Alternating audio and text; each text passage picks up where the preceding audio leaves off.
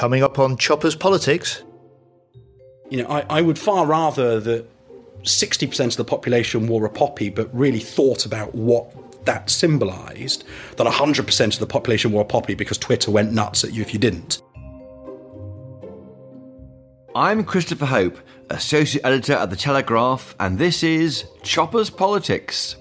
It's been a sombre end of the week here in Westminster, as the roads outside the Red Lion pub are awash with veterans sporting medals and members of the public wearing their poppies.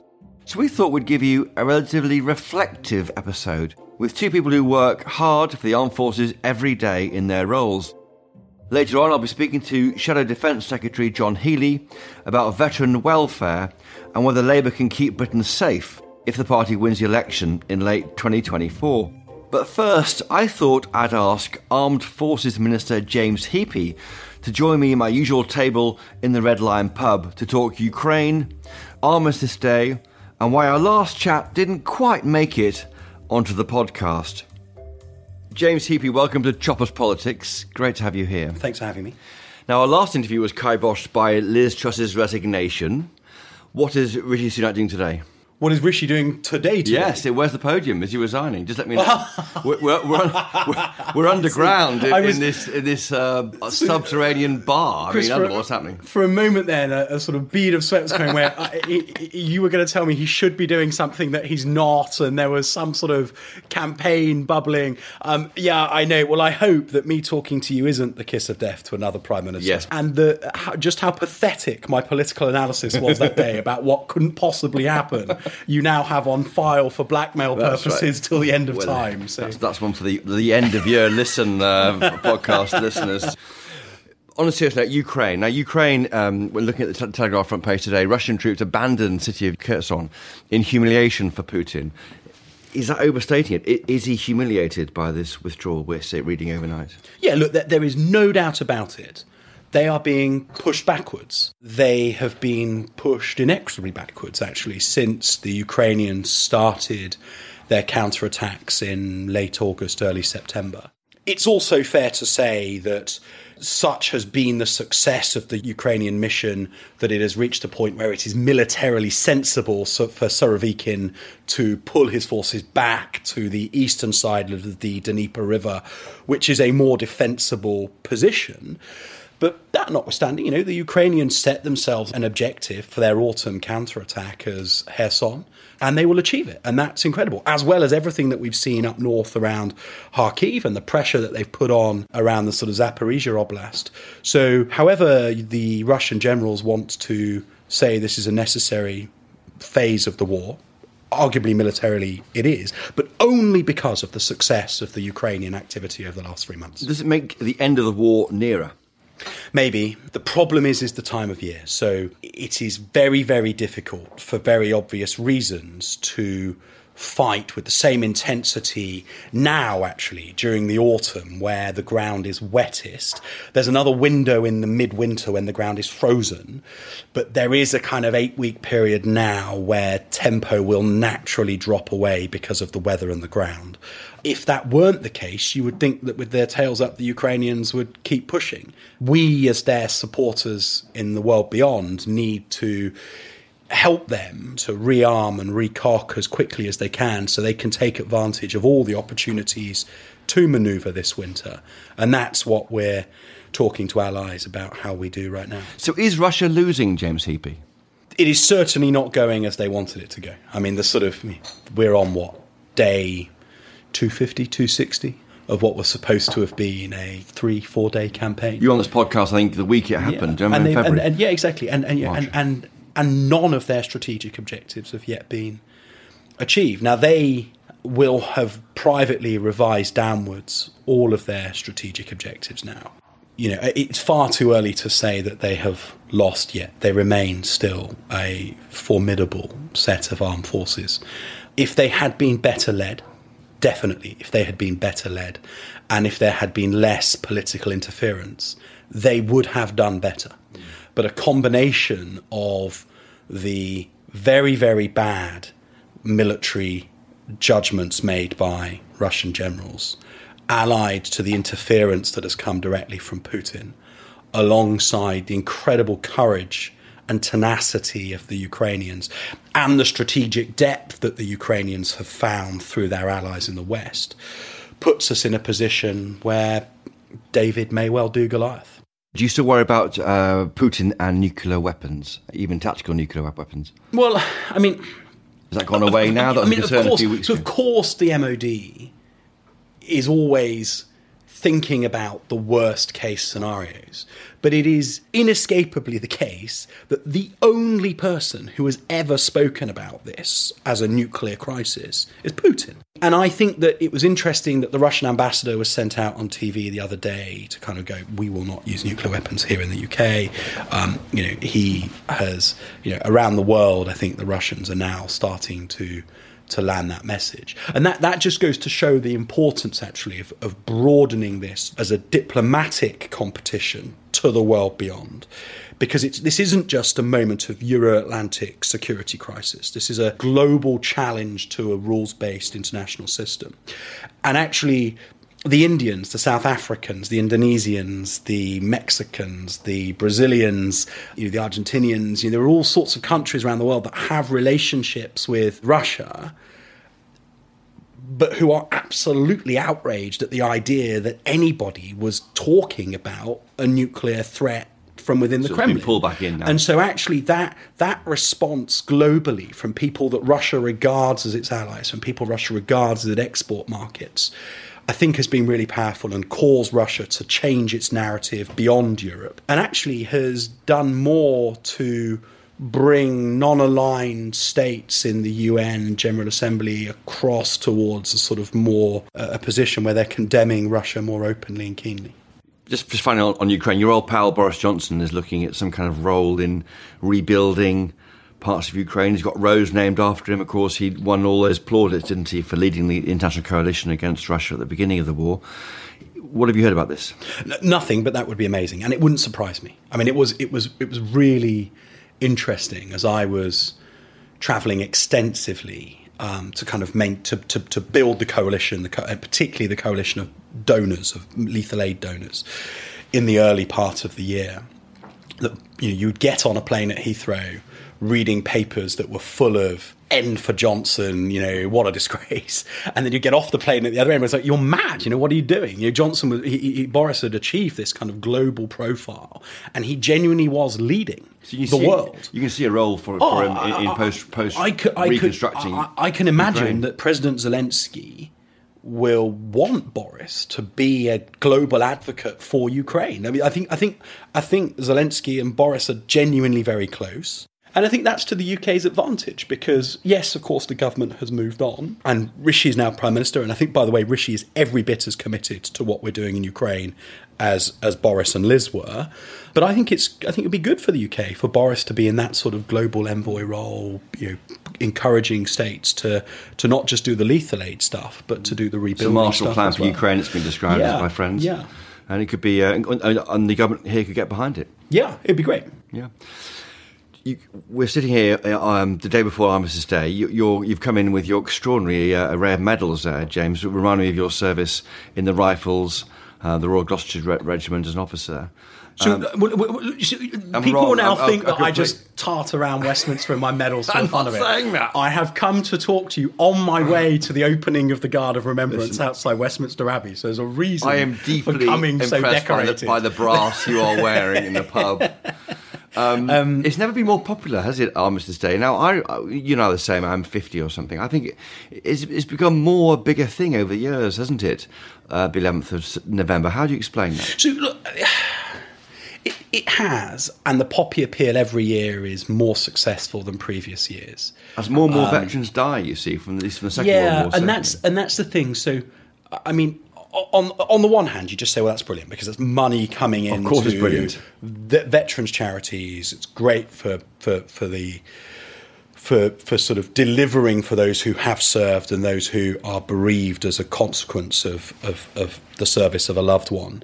The danger is that it becomes just a national. That the act is in the buying of a poppy as a sort of ritual, and the wearing of a poppy as an obligation, rather than as a sort of considered thing about this is my support for those who serve, served, and most importantly those who have made the ultimate sacrifice. You don't like poppy shaming, do you then? Obviously. No, I don't actually. I mean, I think that people wear a poppy or they don't. The armed forces do what they do irrespective. I think that our nation should be very proud of our armed forces. I think our nation should be very proud of all of those who have served and should regard it as their duty to support those who have served for the remainder of their lives. I would far rather that 60% of the population wore a poppy but really thought about what that symbolised than 100% of the population wore a poppy because Twitter went nuts at you if you didn't.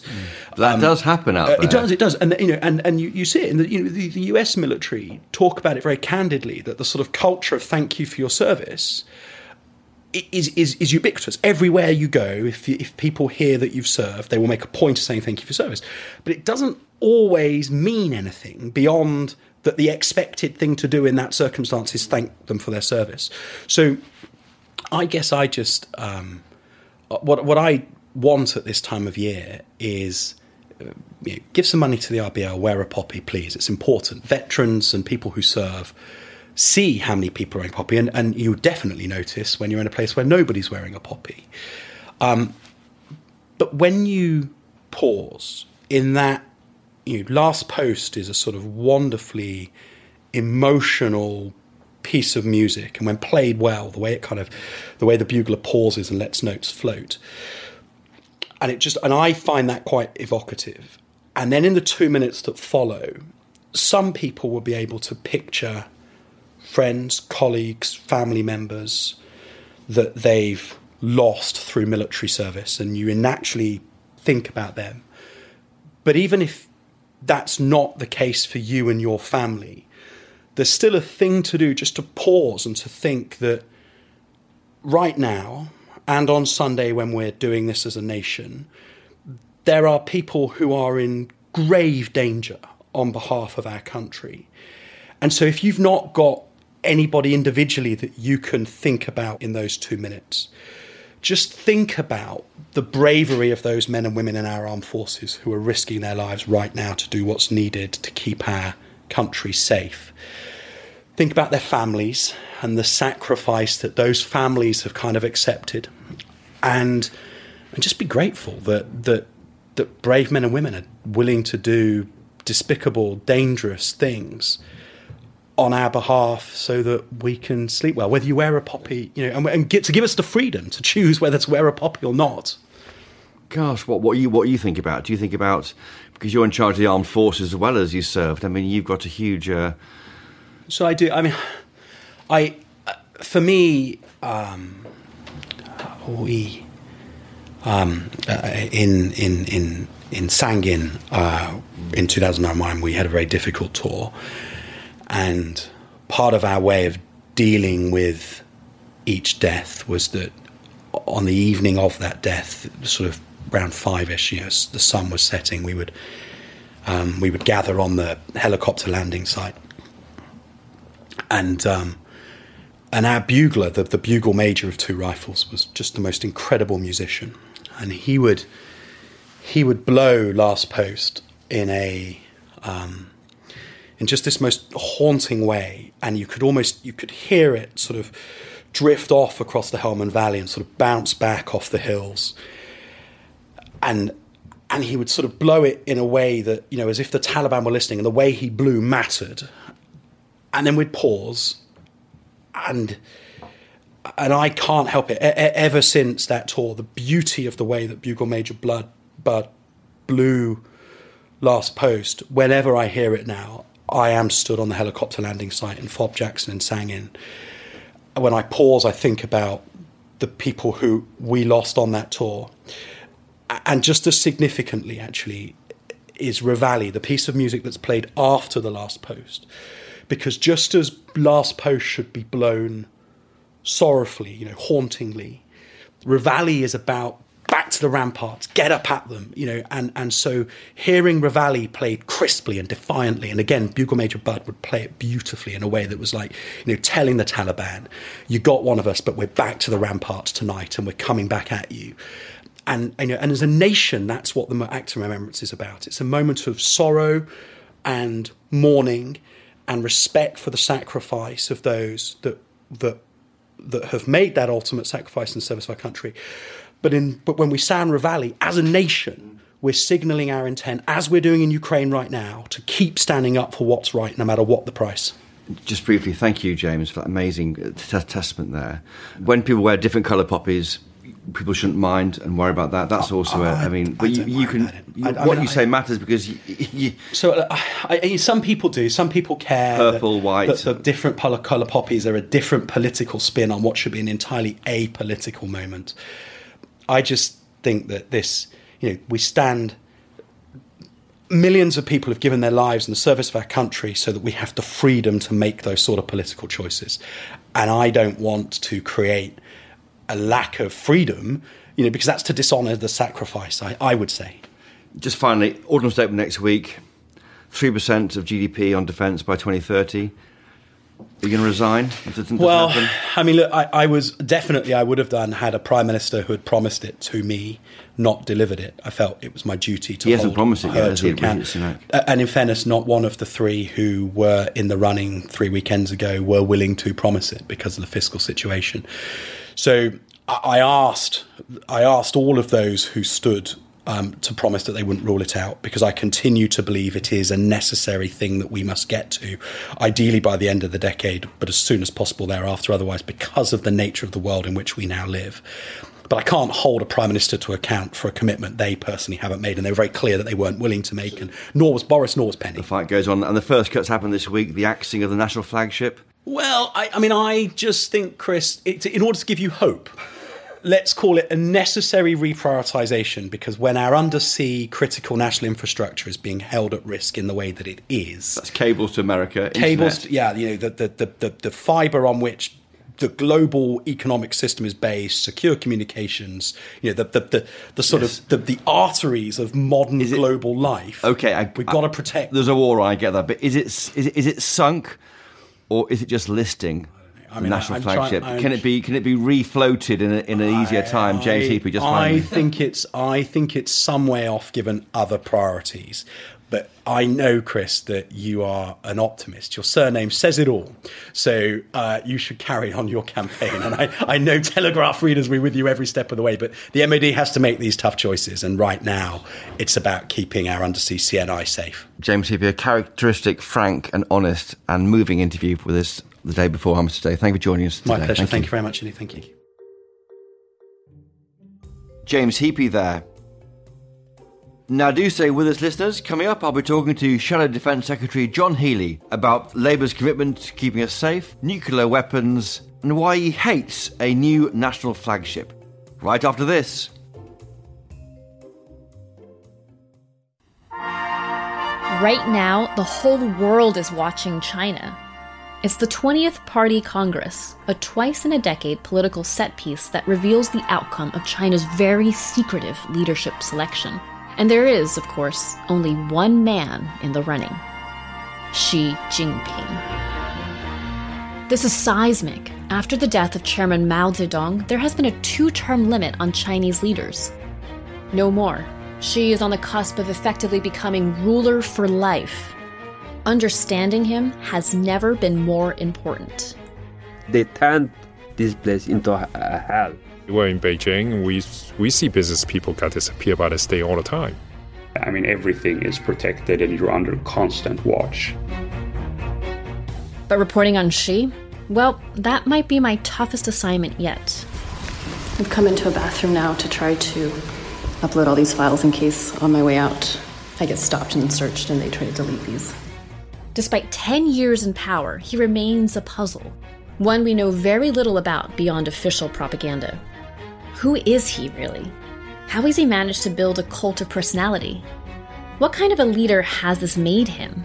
And what does that mean for all of us?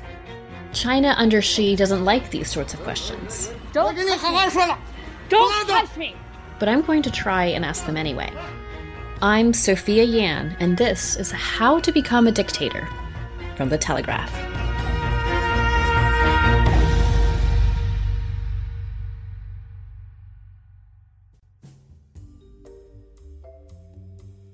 Now, it's been a difficult few years for the Labour Party when it comes to defence policy, as the party has struggled to find its voice after the Jeremy Corbyn years. But one man charged by Sir Keir Starmer to do just that and restore the party's reputation as the party of defence is John Healey, its Shadow Secretary of State. And joining me right now in the pub, hot-footing it from the Eurostar from Brussels, is John Healey. John Healey, welcome to Choppers Politics. Great to have you on. Thank you. We're here in the Red Lion pub, the basement, recording a bit late on Thursday because you're just off the Eurostar from Brussels. Indeed. I've been to NATO headquarters again. Right. Seen the Deputy Secretary General, our own ambassador and head of military, and ambassadors from other leading nations. And it's part of underlining the unshakable commitment that Labour has to NATO, and also getting on top of some of the big changes that NATO is now leading, particularly after Russia's invasion of Ukraine. You said recently that Labour is the party of NATO, didn't you, in that interview in Washington? What do you mean by that? I mean, it was a Labour Prime Minister that helped found and led the foundation of NATO, including the collective security commitment in Article 5. We're very proud of that. It was a Labour government that also established the UK independent deterrent. We're proud of that as well. Those have been unshakable parts of every Labour leadership since the end of the Cold War. Until Jeremy Corbyn. I mean, that was shakeable under Corbyn, and the issue of the at-sea deterrent was definitely not clear, and the NATO commitment also wasn't clear under that leader. Well, in the 2017 manifesto and the 2019 manifesto, it was absolutely clear that the commitment to both the deterrent and, of course, what Labour has always stood for, which is using our role and responsibility as a permanent 5 member of the UN Security Council to help broker the sort of arms control disarmament talks that we've done in the past. We've got to do more of that in the future, and it's one big gap that we've seen from this government over the last 12 years. But that became a contested space, the idea of are you safer or less safe if Labour win power. That was a debate amongst some people at the election. Has that gone away now? Can you confirm your commitment to security in this country is... Oh, look, in 2019, some of the hardest doors to knock were those with Help for Heroes stickers in the windows. And Keir Starmer and I both served in government. We know the first duty of any government is to defend the country and keep the citizens safe. People have got to trust us to do that. So part of my challenge, and it was what Keir asked me to do, to taking on this job when he became leader, is look, Labour's got to speak with credibility and authority again on defence. And I think you've seen from him, he's made NATO a personal priority. He and I have done 3 NATO visits together in the first 6 months of this year. That's a lot. And that's a lot of time for the... No, indeed. But we're every 8 weeks. I mean, that's a lot of time. But we're a party with deep roots in defending this country, setting up NATO, establishing the deterrent, and throughout the last century, it's been working men and women who've served on the front line, sometimes dying in service to the country. We're a country with deep respect for our armed forces. Theirs is the ultimate public service, if you like, and they display the qualities that British people admire most: courage, service, discipline, good humour. And particularly now, at a time of remembrance, it's important we pay tribute to their service and thank them for that. They defend the country, and they also help us with our resilience as a society at home as well. If you were elected Defence Secretary, how can you guarantee to voters that the old issues which you saw under Corbyn won't come back? Well, Keir Starmer has said Labour will never again go into an election not trusted on national security, and it's part of my job to make that good. My discussions at NATO were about Labour's commitment to NATO. They were also about both the sources of British pride we have in our contributions to NATO. So we have, which is significant. Well, we lead NATO's entire maritime operation. We lead that. We're known as the country that will step up and help sort things out for NATO. We've got some of the best capabilities that are respected throughout NATO, and part of the big deterrence that NATO has for subs, anti-submarine warfare, our carriers. But there are also big questions arising over our commitments and whether we're fulfilling in full our obligations, for instance, to field a fully modernised warfighting division. That's still not set for till 2030. Big questions over the centrepiece of that, the new armoured vehicle, the Ajax vehicle, where we've spent $3 billion on that as British taxpayers. We've still not got a vehicle that's in service, accepted as safe, and it's already 5 years overdue. Equipment failures are sadly a long-standing issue with both Tory and Labour governments, but you're right to highlight those. You mentioned nuclear proliferation. What do you mean by that, John Healey? I mean that as a nuclear power, it's an essential part of our deterrence, and we hold the deterrent in the UK to help NATO allies and protect NATO allies as well. Yeah. But we also have a responsibility, and you're seeing the US starting to open up talks despite the tensions with Russia at the moment quite properly. But the Nuclear Non-Proliferation Treaty was signed by Wilson under a Labour government. The Comprehensive Test Ban Treaty was signed by a Labour Prime Minister, Tony Blair. And this part of our duty as a leading nation globally on the UN Security Council as one of the 5 permanent members, one of the few nuclear powers, it's important that we have this deterrent, but it's also important that we see the sort of measures that reduce the risk in particular of miscalculation, alongside the deterrence. That means reducing numbers of nuclear weapons in the world. And at some point we've got to be willing to try and ensure that we can see a new round of arms control discussions. Britain can play a part, as we've done in the past, to try to lead that. And of course, we also do need warfare rules of engagement and conflict, which we don't yet have in space, cyber, some of the, if you like, what military people call the new domains of warfare. Where are you on these plans for a new European Union army? Are you in favour of those? No, never have been. NATO is our collective security in Europe. It undermines NATO, right? Most European nations look rightly first to NATO. That's where our British first duty is. Look, a European army is essentially something on paper for the Europeans. There is certainly, however, an important role for the European Union, and we've seen this in Ukraine, where it was the European Union that led the way on sanctions and on monitoring the sanctions.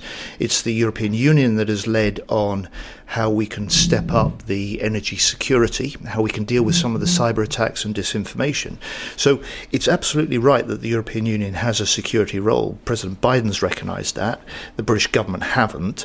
And in future, a Labour government would have to fill that Europe-shaped hole in our global strategy, our integrated review, if you like, view of Britain in the world. You'll order one, won't you? If you get into power in 2024, you'll order a new review of... Yes, I mean, 18 months ago, we had what was called the integrated review. That's the government were right to do it. It was first comprehensive review of foreign defence security policy across the board. It was a good thing. It was lacking, though, in forecasting the Russian threat. Well, first of all, it didn't see the Taliban takeover of Afghanistan. No. Secondly, it didn't see Putin going into Ukraine. So we weren't prepared. It was sold as a Cyber Warriors document, really. Oh, it was sold as a Cyber Warriors document, but also it was trumpeted as a tilt to the Indo-Pacific. And what that did was risk taking the British eye off our NATO obligations. Now, Ukraine has brought us back up short, but what it's also demonstrated is that there is a complementary role for the European Union.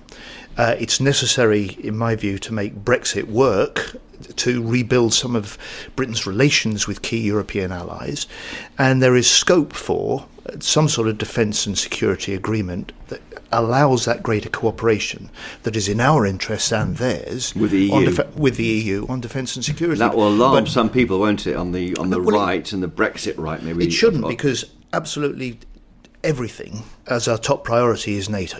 But there are things that NATO can't do, won't do, that the European Union has the legal powers and certainly in the last year a track record of doing, linked to security, that Britain needs to be involved with. We can contribute to that, we can reinforce it. It's our collective security in Europe after all. The big issue looking into next week's autumn statement is defence.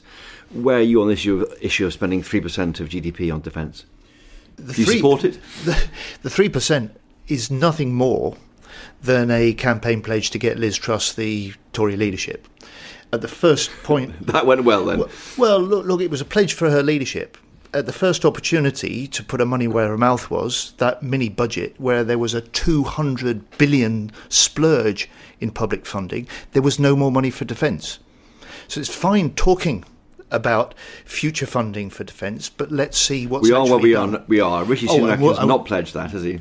Rishi Sunak has not pledged it, but we are where we are in a current spending settlement in which the current Defence Secretary signed up to a real revenue cut in the defence budget. So at the moment, he has the next 2 years to manage at least 2.7 billion in cuts to the revenue funding of his. Now that means less money for forces recruitment, for forces pay, for forces training, for forces families, and to support veterans. What would you do if you become Defence Secretary in late 2024? Will you commit to spending more money on defence in that way? That would surely discombobulate your Tory opposition if you went firmer and longer and harder on defence spending than they can. Well, first of all, I'd say Labour will always spend what's required on defence. 2%, 3%? And what's required is based on assessment of threats, which clearly in opposition you can't see the detail of. So until we've seen the full breakdown of the threats, the capabilities we've got, the weaknesses, and also we've opened and exposed the waste in the financial books, we won't make that hard decision. But let me just say, it depends on the threats. After 9/11, Labour in government then introduced the largest sustained increase in defence spending for 2 decades.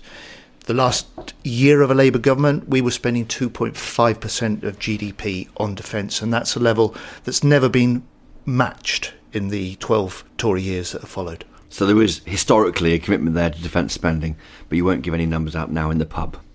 We've done it before, we'll do it again. And, we've seen the consequences of cutting back in defence spending over the last 12 years. More than 40,000 fewer full-time forces. 1 in 5 of the Navy's service ships have been taken out of commission. And the last 5 years alone, they've axed over 200 RAF planes. And, the consequence of that is that satisfaction with service life's fallen below a half for the first time for years. We're speaking in the basement here of the Red Lion pub on the eve of Armistice Day. What will Labour do more to help veterans? Well, for me, we've got to renew the contract now with those who serve. That's much better support and treatment for those who are in our forces and their families, and to stay with those who have served through their life of veterans. And, if you take the one measure that is £20 million a year is all that this government spends on mental health support for veterans, it just isn't good enough. And the fact that we've got new veterans figures out now showing that more veterans are on universal credit than have the government's veterans ID card in this country. It tells you that this is a government that has talked a lot and changed very little in the lives of veterans. Is that because veterans require bespoke support when they leave the uniform? Is that right? No, it requires the will and commitment of government to make things happen. So there is a pledge to end veterans' homelessness in this Parliament. But there's no plan, there's no funding, there's not even a measure of veterans' homelessness. What would Labour do to help veterans then? What actual things would you do? Well, on homelessness, they measure homelessness properly in London. They don't the rest of the country. We'd have that in place. Last year, when we saw combat stress calls to their helpline double overnight when Kabul fell, we made the commitment that we'd boost that 20 million a year the current government is giving with a 35 million boost to support mental health veterans. Yeah. Talking of veterans, you are the most experienced shadow cabinet member. 10 years in government, back in 2000 to 2010 in education, Good segue, treasury, Chris. housing. What are your lessons for your colleagues? You know what it's like to be in power. You know what it's like not to be in power. It's not much fun not being in power in politics. Opposition is pants. There's absolutely nothing to recommend it. And for any colleague that feels they've somehow arrived and made it in the shadow cabinet, I say to them, you've got this wrong.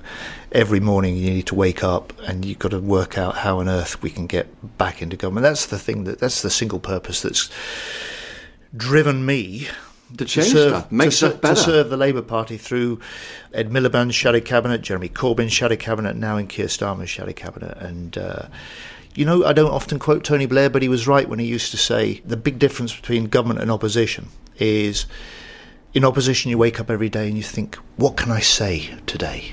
In government you wake up and you think, what can I do today? Perhaps one thing you can do, just finally, John Healey, is you can re-energise this brilliant plan for a national flagship.